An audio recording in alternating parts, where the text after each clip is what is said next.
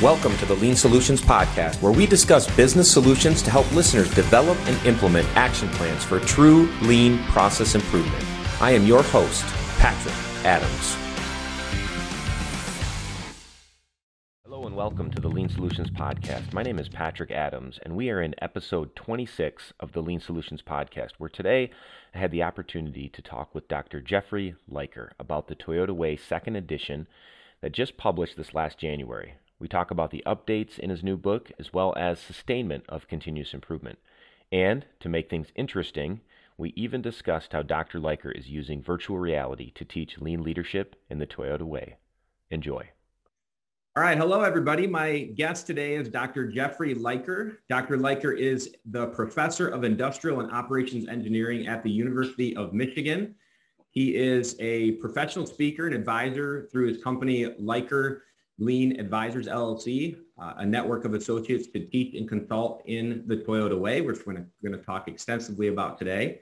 He has also written many amazing articles and books that have won 13 Shingo Prizes, as well as the Toyota Way, which won the 2005 Institute of Industrial Engineers Book of the Year Award and 2007 Sloan Industry Studies Book of the Year. Wow, that is a mouthful. Welcome, Jeff. Thanks, Patrick. Absolutely.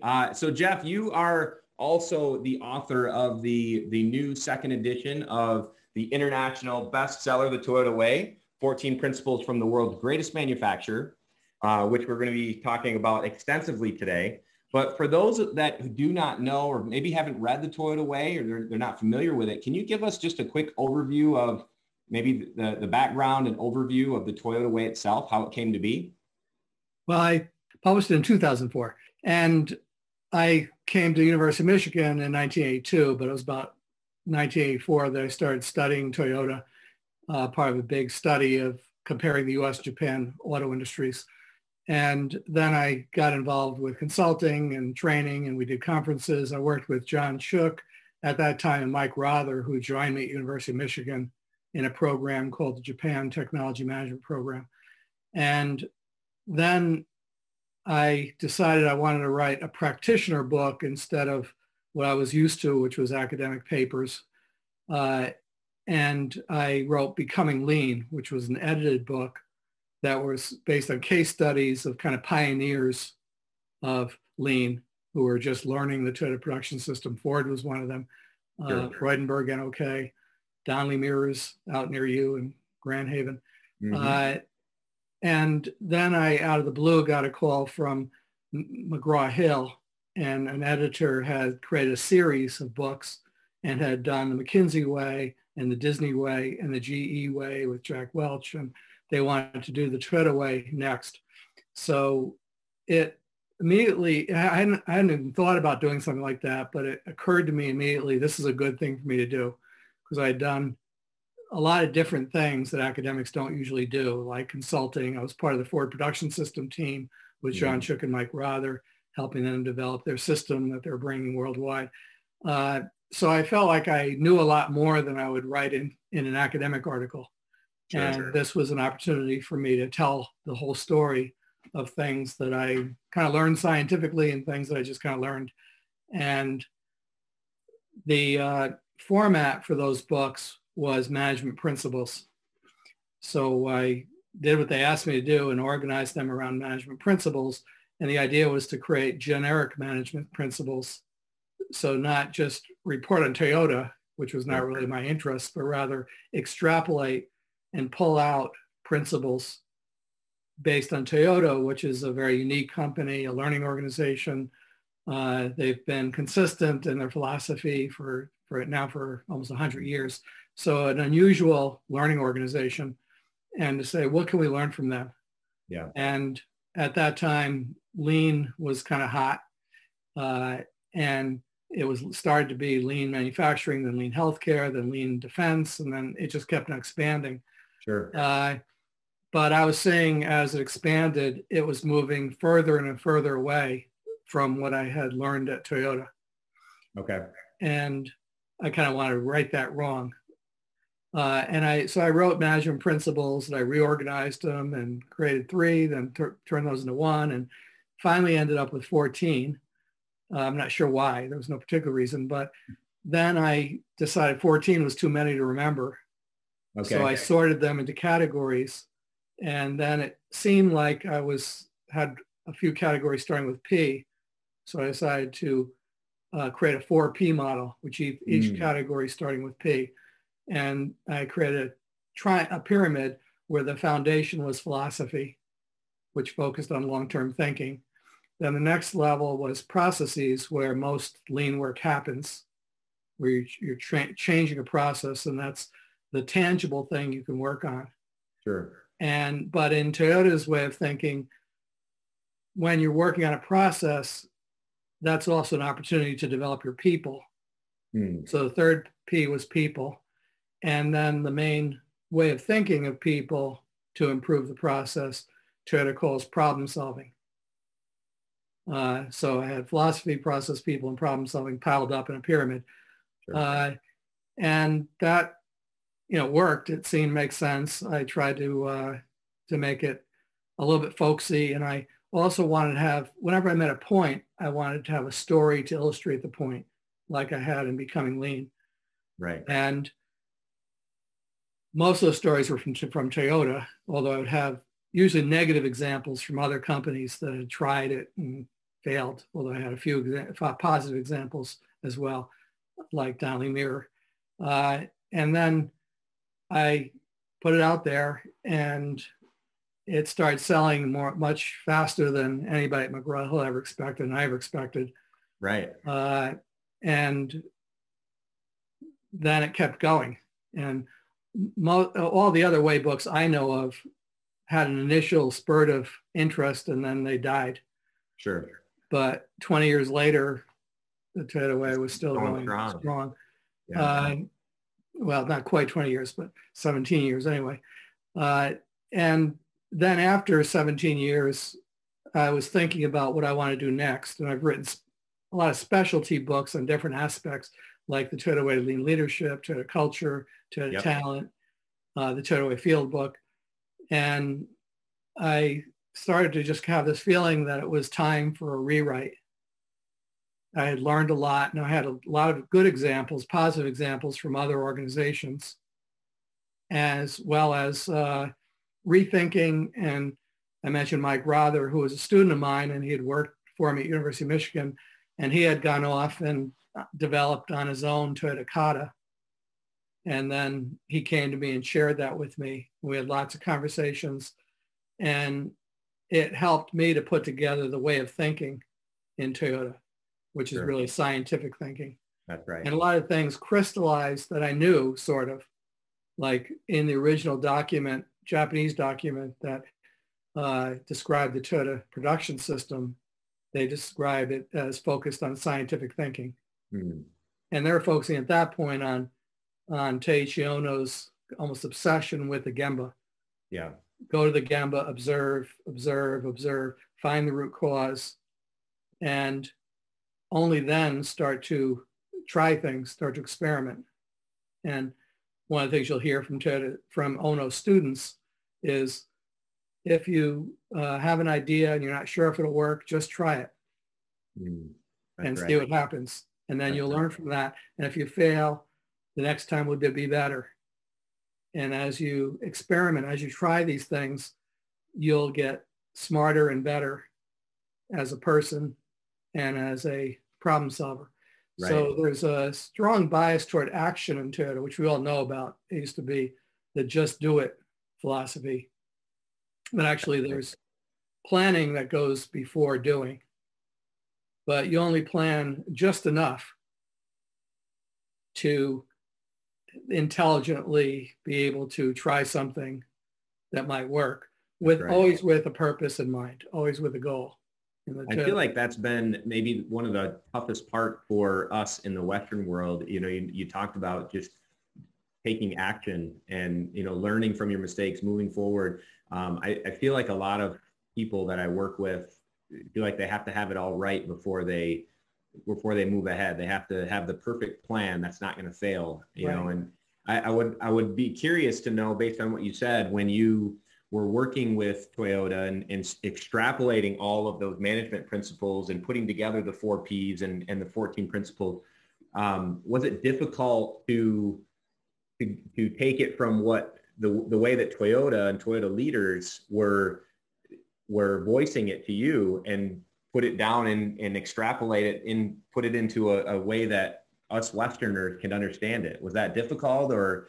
It was difficult in the sense that in Japan, by anthropologists, they're considered a high context culture. And by context, what they mean is that when I'm communicating with you, there's a lot I assume you understand based on the context, right? Based on who we are and where we are and what we jointly believe and what we jointly value. And there's a lot that just seems obvious. So that allows me to use very few words and communicate a lot. So you'll see that the Toyota people might answer, a difficult question, and I'm elaborating the question, and they might give me like a 5-word answer. And they think that's enough. Sure. And they also tend to use very simple terms. Okay. And for some reason, they don't like to embellish a lot of things. Like every Toyota plant in the world is Toyota, every factory is Toyota Motor Manufacturing, TMM, and then the location, TMM, TX, TMM, UK. And, they're happy with that. Right. They don't really want a more elaborate name or a more defining name or, something that people would relate to. It's just TMM, UK. And I remember talking to one of the students of TH Yono about Toyota Kata. And I talked to him about it because he actually had bought it. And I don't know if he read all of it, he read some of it, but he had read some of it at least. And his response was, very interesting for a book. But in reality, we don't need target condition. We don't need obstacle, just the ideal state, the actual state, and the target. That's enough. Yeah. So those 3 things I can transform a plant. Right. So we know where we're going. If we know the next point that we're trying to get to. We know where we're going, where we are, and the target. Yeah. And so, keeping things simple is what they like to do, which means that if you want to get a little deeper below the surface, you're not going to get it from them easily. Right. But if you keep asking enough questions, and also of different people, then you can sort of piece together a broader fabric and a broader story. Sure. And sometimes if you state something incorrectly, and I would sometimes do that on some purpose, they'll say, oh, no, not that at all. And then they'll give you a deeper explanation. Okay. It was particularly difficult to study the Toyota product development system because the Toyota production system. I have had conversations about that in the past. Yeah, it's a house, and there's pillars, and so it's already structured in a way to explain it to people fairly easily, and it's visible. They can show you everything that's in the house. Sure. Whereas the Toyota product development system was never defined as the Toyota product development system was defined by me that way and Jim Morgan, but not by people in Toyota. So they would act like I had taken a wrong turn and I was trying to find the factory, and somehow I got confused and ended up in the product development center. And they'd say, wait a second, you should be in the plant. That's what we're good at, is the Toyota production system. There's nothing special about product development. We don't have a special system for that. So then I had to ask a lot of questions. And it turns out Jim Morgan was a die maker, and then he became a specialist in body engineering. So he spent every week for months with a vice president of body engineering, just pulling out of him. Right. And because he could then talk the technical language, he could see differences. He was a part of a vendor that worked for all the automakers. So he could see differences that the person who's interviewing wasn't not even aware of. Right. That's great. And obviously between you and him and you being a professor, I mean, you were the right people to be there asking those questions and digging deep into, you know, the underneath of what the Toyota Way is all about. So, well, Jim was also a PhD student of mine, so he had to write his dissertation. So he had to get deeper below the surface, as well as the reason I connected him up with the Toyota Technical Center and bioengineering is because I had another student, two other students who did product development dissertations, but they could only go so far because they didn't have the technical understanding. okay.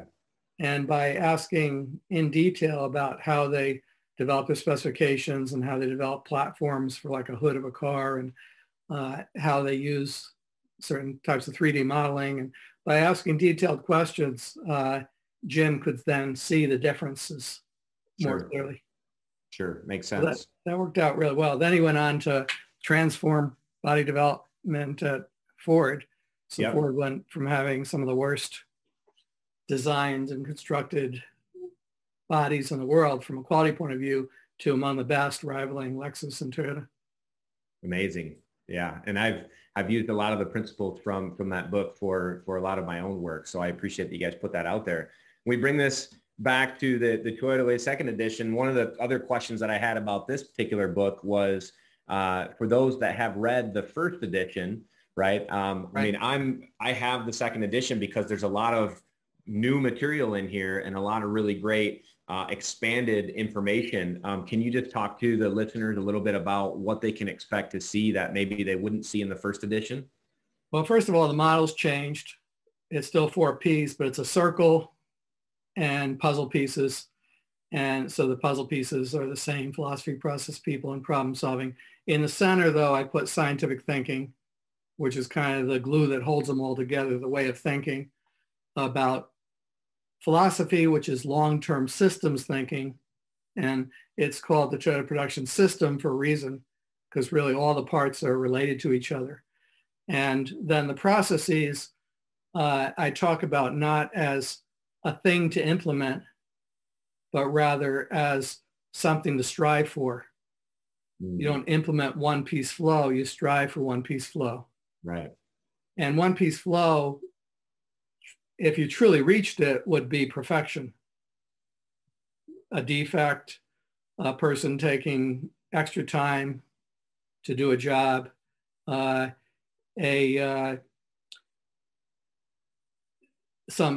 stop, the machine stops. Right. There's inventory that's there. Any waste means you're not doing one-piece flow. Right. So as you eliminate waste, as you take variability out of the process and out of the way people work, you get closer and closer to that ideal. And the way you approach reaching that ideal is through scientific thinking, through relentless Kaizen. And then people are developed through working on the floor, working on real problems with a coach. And then the role of the leader is to be a coach and teacher, not a disciplinarian who's checking up on the workers. And then I talk about work groups. That's really at the core of Toyota, yeah, and how they structure those. And then in the problem solving piece, I'm really talking about striving toward perfection, step by step, scientifically. And I talk then about, for example, Mike Rother's kata and how to use A3 properly, not as just a report. And then I have a new principle about Hoshin Kanri. And as a way to align your objectives so you know what the direction is. So I'm connected to my boss, who's connected to her boss, and so on. And we're all working, doing Kaizen, but pointed in a direction, not scattershot. Right. And then finally, I added a principle 14 about connecting strategy to execution and going all the way to the point of asking, what's the purpose of this company? What do we do that's unique and better than anybody else in the world? Love that. And then that connects to execution and through Hoshin Kanri. So I've added principles I've changed the kind of the philosophy a bit.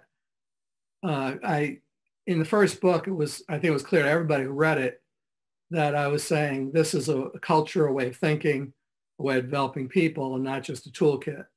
Right. But still, I felt like it, for example, particularly in the process principles, it was a little bit too mechanical. Yeah.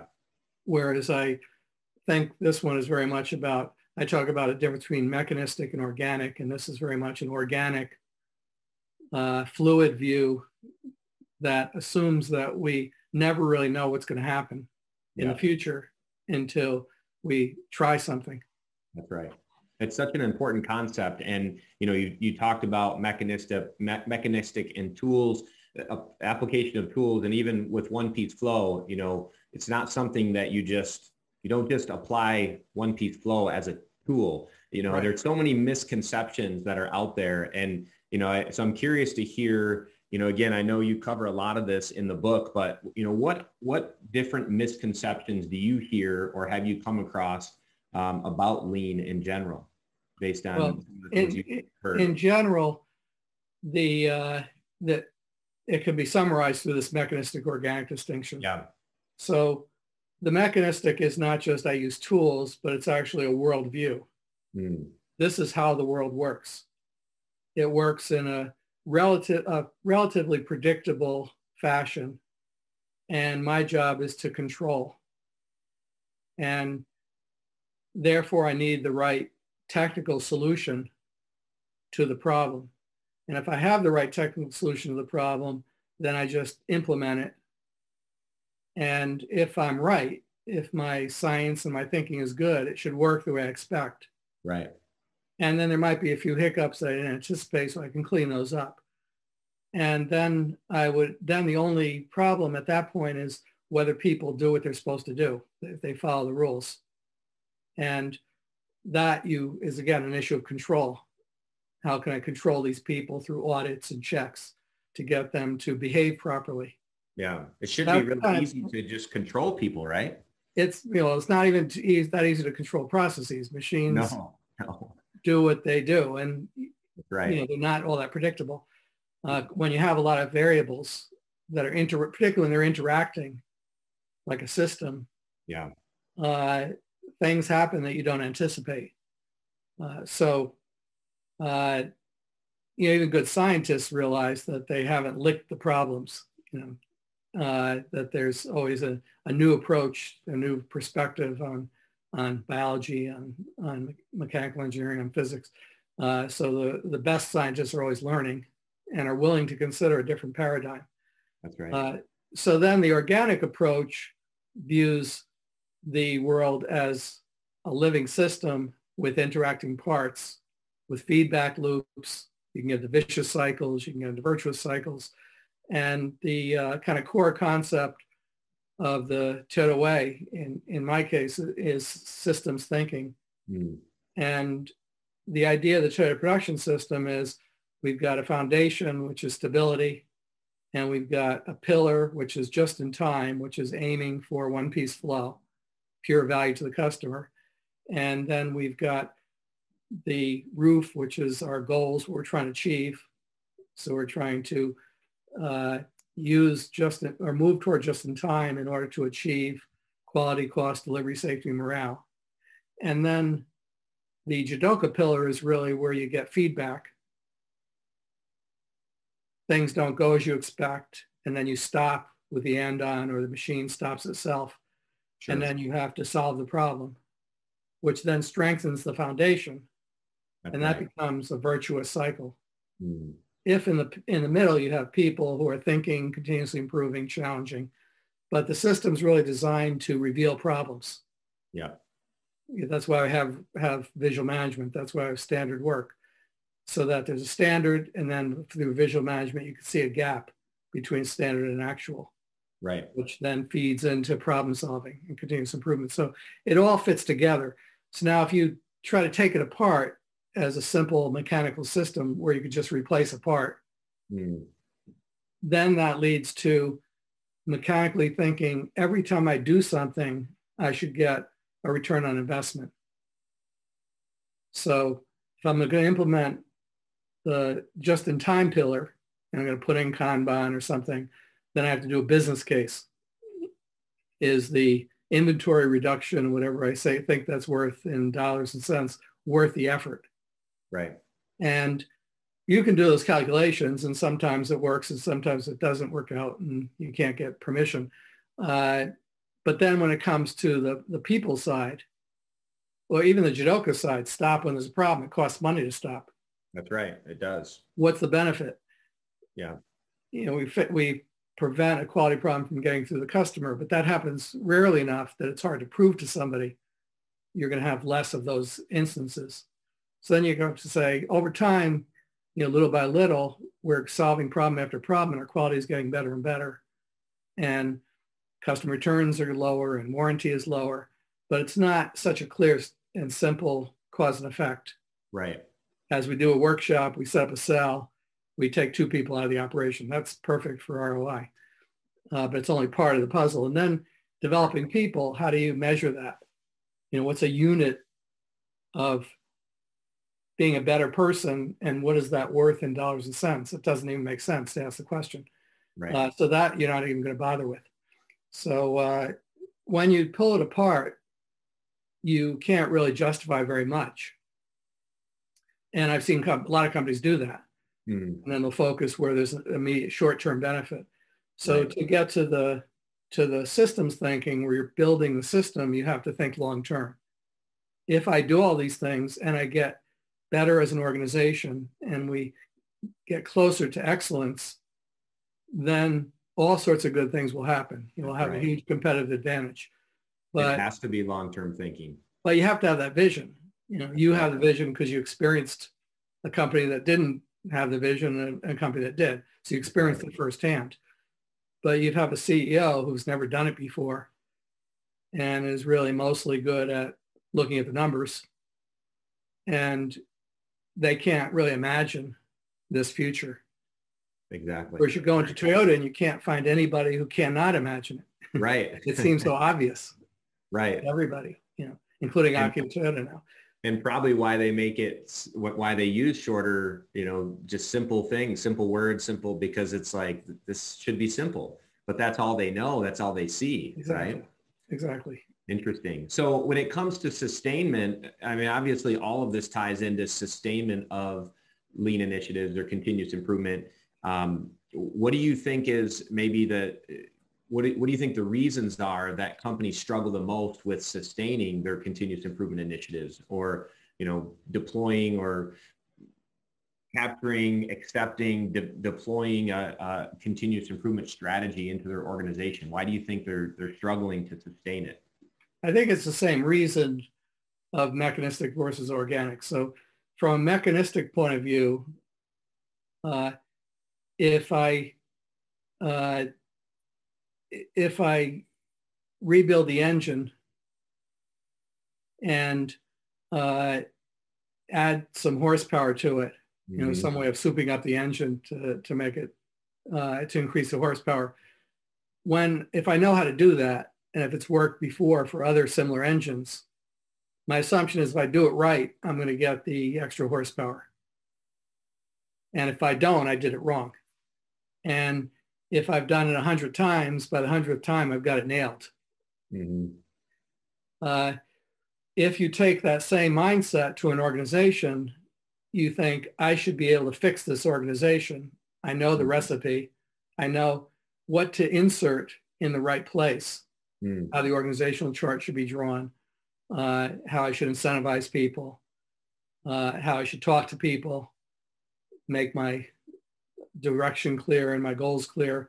And in addition to that, there's some tools that the consulting firm I used in my last company knows how to use better. So I'll bring them in, pay them a few $1,000,000, have them help straighten out the culture.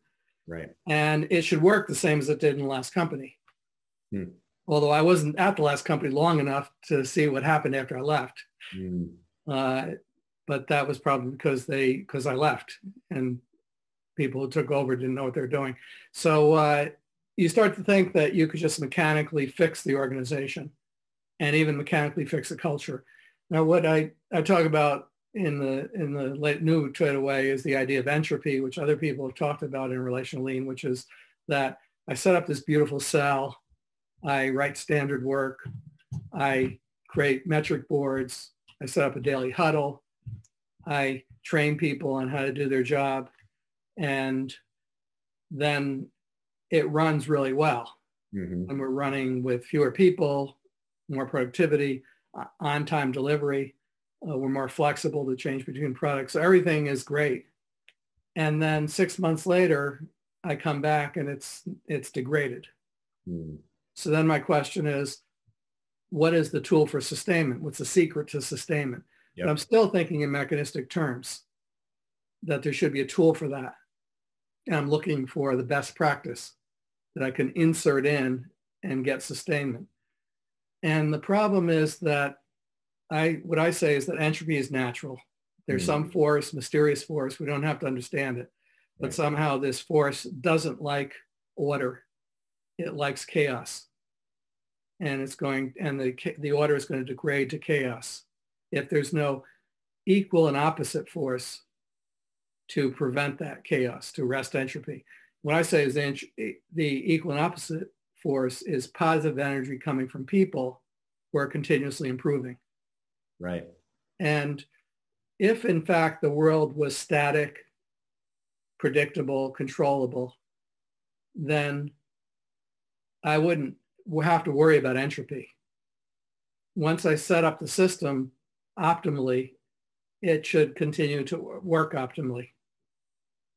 But the problem is that since the world is dynamic and a system and things are changing, all my great ideas that were perfect maybe for that time that I did my 1 week workshop are no longer perfect. So let's just take a very simple concept, tact.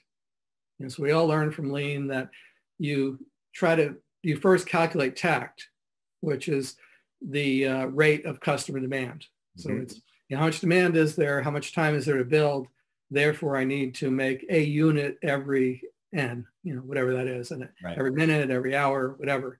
And that's what I'm aiming for. Is in Toyota's case, it's a car every minute usually in most of their plants. So every minute a car comes off the end of the line. Every minute I put on the seat belts and I finish that.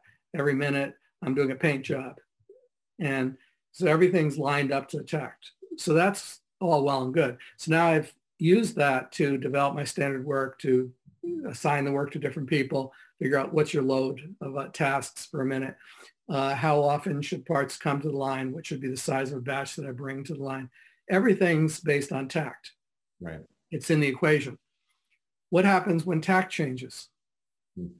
Everything changes. That's right. So I've perfectly designed this cell to work at one tact. And then things start to change and the demand changes. Mm-hmm. And, I might have been smart enough to figure out how to set up the cell for say 3, 4, and 5 people. So 3 different tacts, but tacts are not always in neat categories like that, but that's okay. Right. But now people have to change what they're doing and do a different job than they're used to, which is disruptive. So that's going to cause going backward unless you do a really good job of training the people like you would train an actor for a play. Right. And we don't do that. We don't practice, we don't rehearse, we just throw people in there.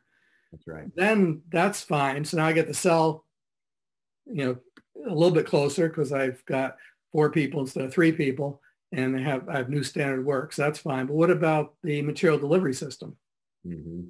I probably have not figured out how to set that up for different levels. And that's a little more complicated to change in the walking pattern of the material handlers.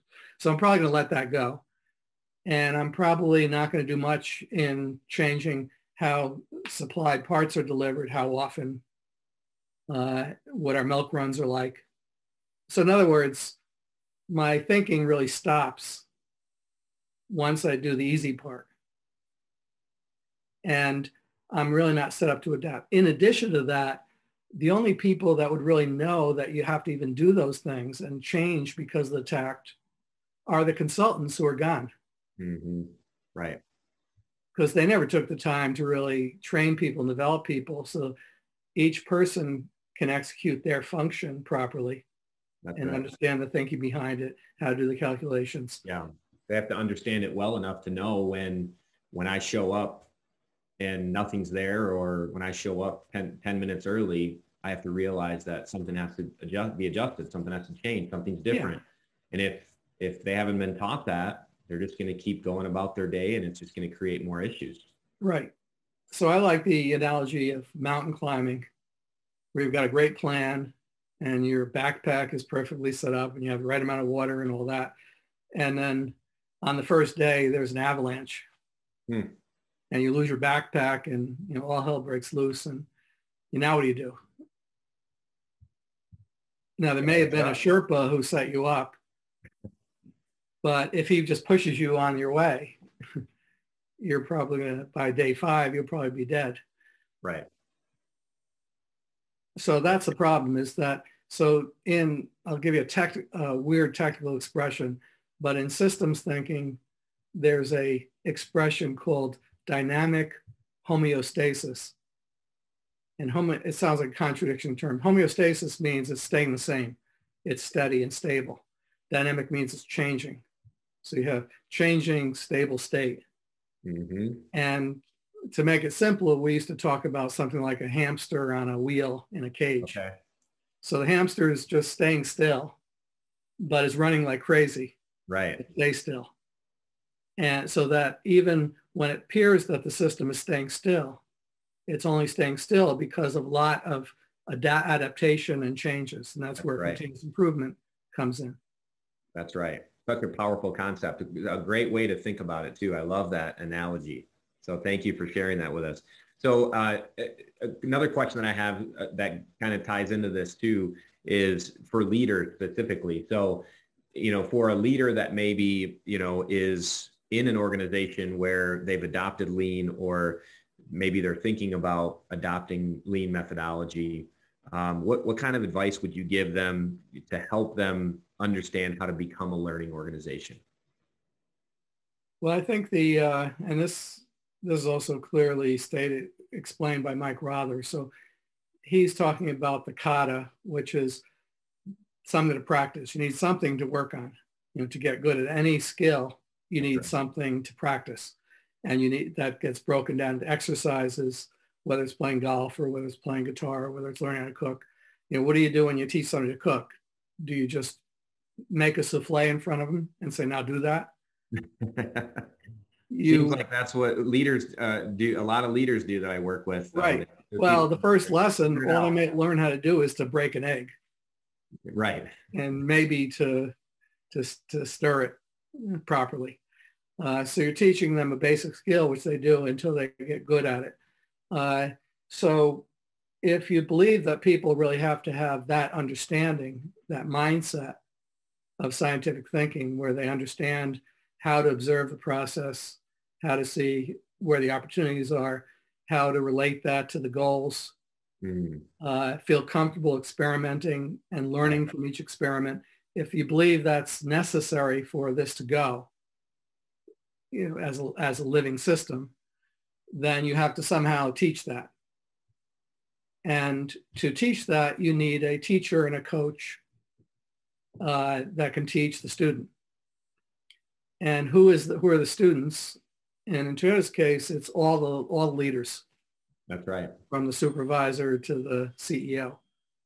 So now you've got all these people who need to change their way of thinking, which is a very different task from changing the physical environment.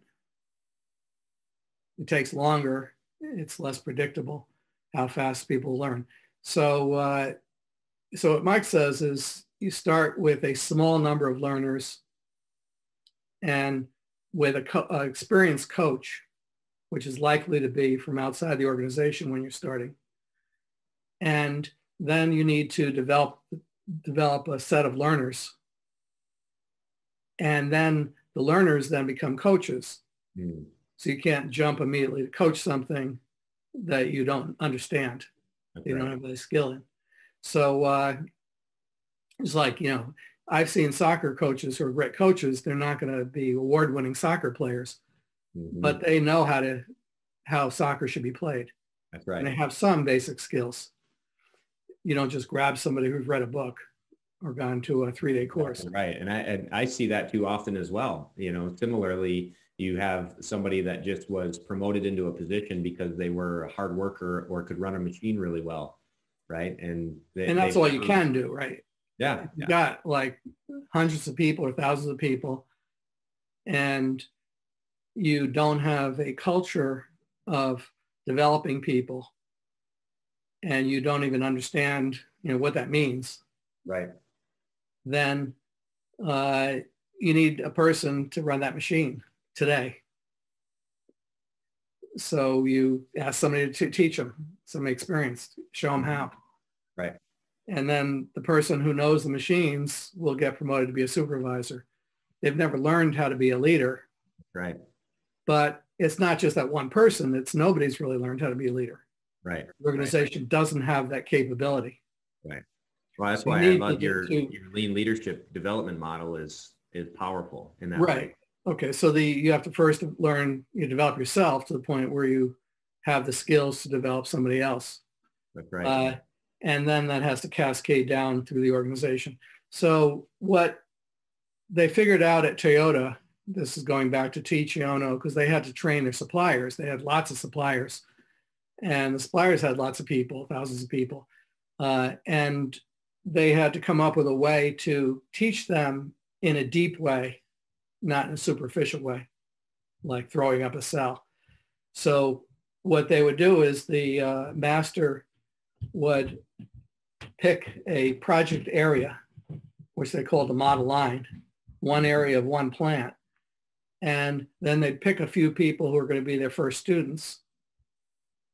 And then they would ask those people to achieve a very challenging, seemingly impossible objective, a challenge.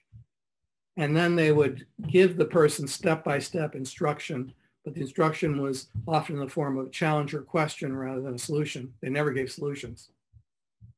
And they might point out things like if the person were to come up with a tool, they learned about mistake proofing. Mm. So they say, well, I think we should put mistake proofing in all these processes. And the teacher might say, just stand there and watch these people and tell me what you see. And they're watching the people and they say, what do you see? What are they doing now? Well, they're waiting for material. Okay, so they're waiting for material.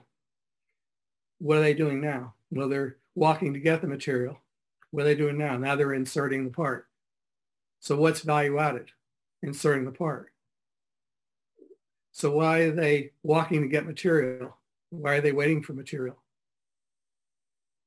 And that, then you have to think, so the mistake proofing was just, I have a tool and I want to find a place to put it. Right. And now you're thinking about the actual process. What is your goal? Your goal is to increase productivity, say. Mm. What's preventing the productivity? That's right. So they're getting them to watch, to observe, and then they'll say, so what are you going to do now? And then they'll say, if they say, well, we're going to implement mistake proofing, then they'll say, no. What are you going to do to solve this problem? Right. And, so this continual process of challenging, pushing, questioning, why are you doing that and not this? And, you're struggling and you're confused. You don't know what he wants you to say. Right. But through these struggles, you're starting to get better and better and better. And he's forcing you to think for yourself. And thinking is actually painful. It's hard work. It's much easier to just do something you know how to do. That's right. So you're going to bed exhausted at night. And no matter what you do, the mentor is not happy. Mm. But at some point, the light bulbs start going on. You sort of cross the threshold. And somebody who's gone through that experience will have a lot more confidence, and they just have a way of understanding what to do that other people around them don't. That's right. So they're developing those people through that model line project. And everybody on the model line is developing and learning and seeing how these systems work and experiencing them. But a few individuals who they're grooming to become coaches are getting a much deeper understanding. They're getting challenged and pushed, and they're expected to show leadership. Then those people are in a position to bring this to the next place. As well as you might bring some people in from another process to experience it in this one location. Right. So it becomes an organic process, and it also becomes exponential growth. Like the whole thing with COVID is there's not that many people who have it now. It's March of 2020, but it's going to double, then it's going to double again, then it's going to double again. And before you know it, there's going to be tens of thousands of cases, then hundreds of thousands of cases. And it happened, but it was hard to understand that at the time. Right. You don't know anybody who has it around you. Right. So exponential growth is sort of difficult to picture. It's linear growth is easier.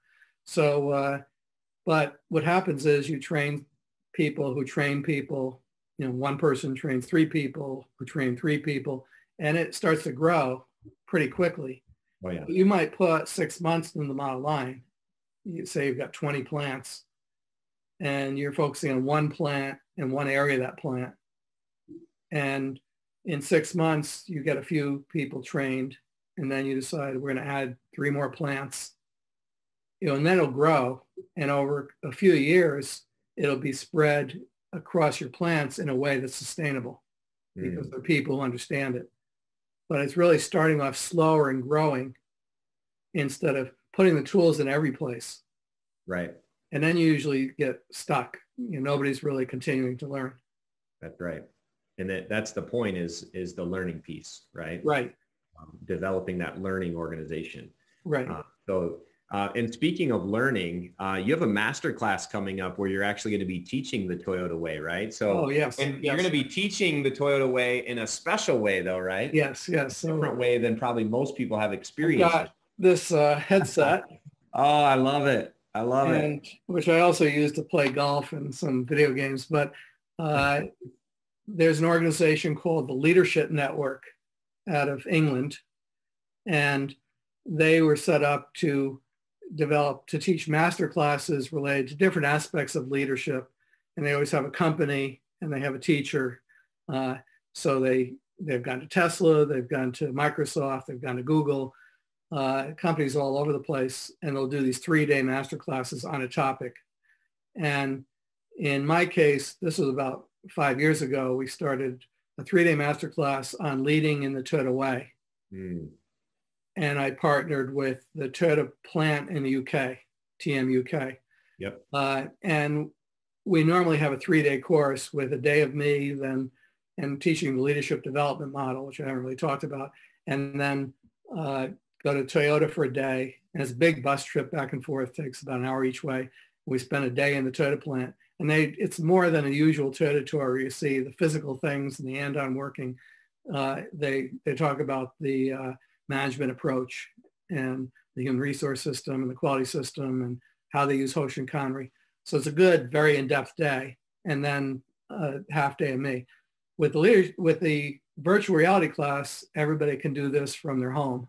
Oh, that's powerful. And we also know that putting this thing on and wearing it for a whole day is too much.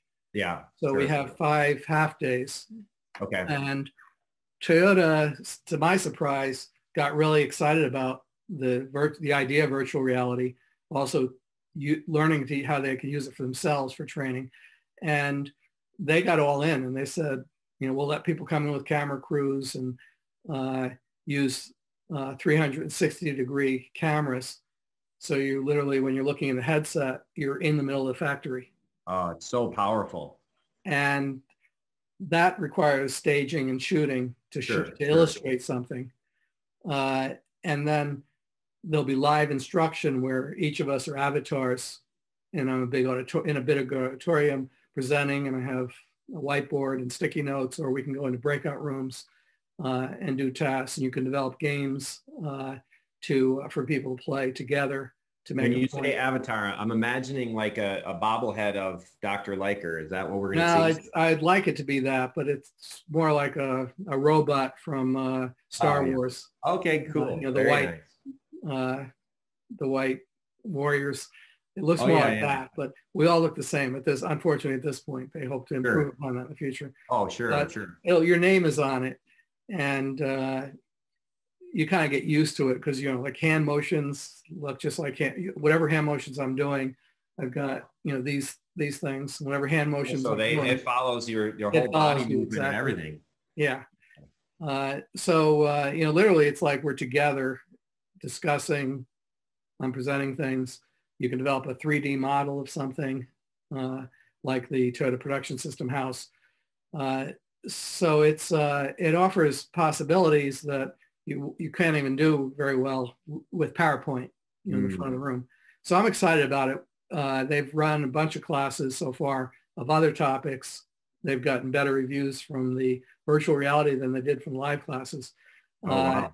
And for the first time, I'm doing my Toyota Way course the week of May 17th. Okay, May 17th. So Monday if someone wanted to register, where would they go to look into? And I don't even have the website, but if you put into Google the Leadership Network, it will take you to their website. And then put in Jeff Liker and you'll find my course with Toyota. And it's very easy to find. And then there's registration information. Perfect. We'll do those. We'll do it again in September. Okay. When we can do live classes again, possibly, for example, next fall, we'll still do both. You know, we'll do some live classes and some virtual reality classes, depending on what people want. And it's exciting. Companies that have gone to the master classes are now like purchasing the system to use for their own internal training. Wow. As they see how powerful it is. Oh, yeah. The headset itself is, and this is from Oculus, it's just something you can go to Amazon and buy. Okay. And there's great virtual reality games. So I got this for free because I'm teaching a course, and that's nice. Golf in my office. That works out really good. Yeah. Especially right now up here in Michigan, we still have snow. It's starting to melt away though, so we're getting close. I'm playing Wednesday for the first time. Nice. That'll be great.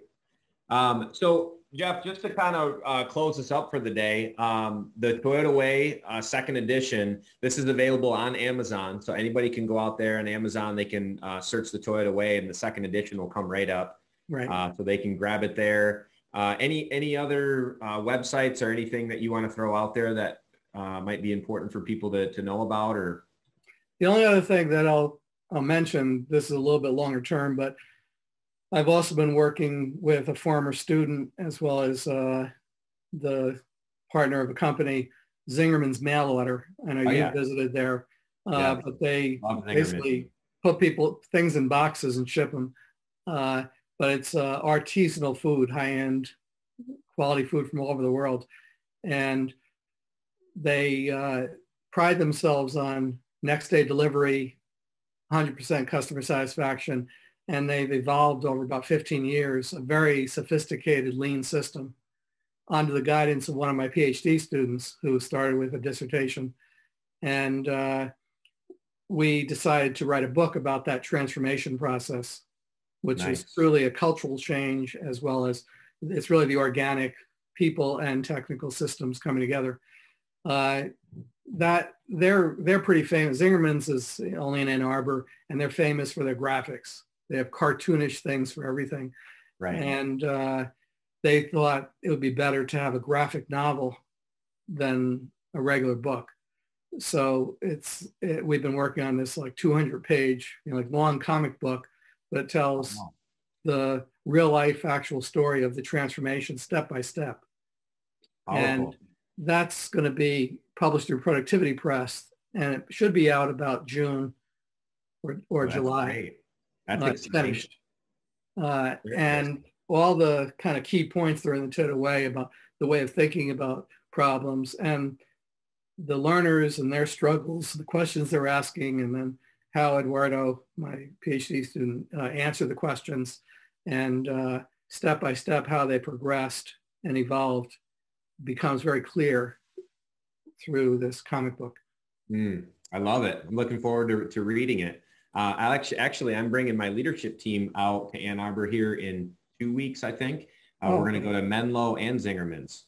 Okay. Those are both great small businesses. Yes. Where they're small enough that you can understand how the system works very easily.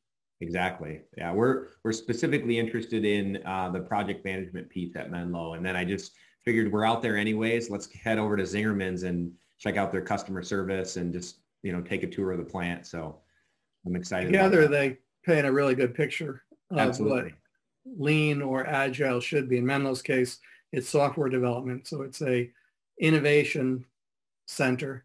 And in Zingerman's, it's more like the Toyota Production System, except there's a huge amount of variety. Demand is changing by the minute. So it's a different environment. Exactly. Yeah. So we're looking forward to that. Well, Jeff, it's been great to have you on today. We're pushing an hour here, so I think we could talk all day probably and just continue on. But I just appreciate you coming on as a guest today and talking through some of the different principles that we talked about today and introducing your second edition of the Toyota Way. So thank you for being on today. Oh, you're welcome. It's my pleasure. Thanks so much for tuning in to this episode of the Lean Solutions Podcast. If you haven't done so already, please be sure to subscribe. This way you'll get updates as new episodes become available. If you feel so inclined, please give us a review. Thank you so much.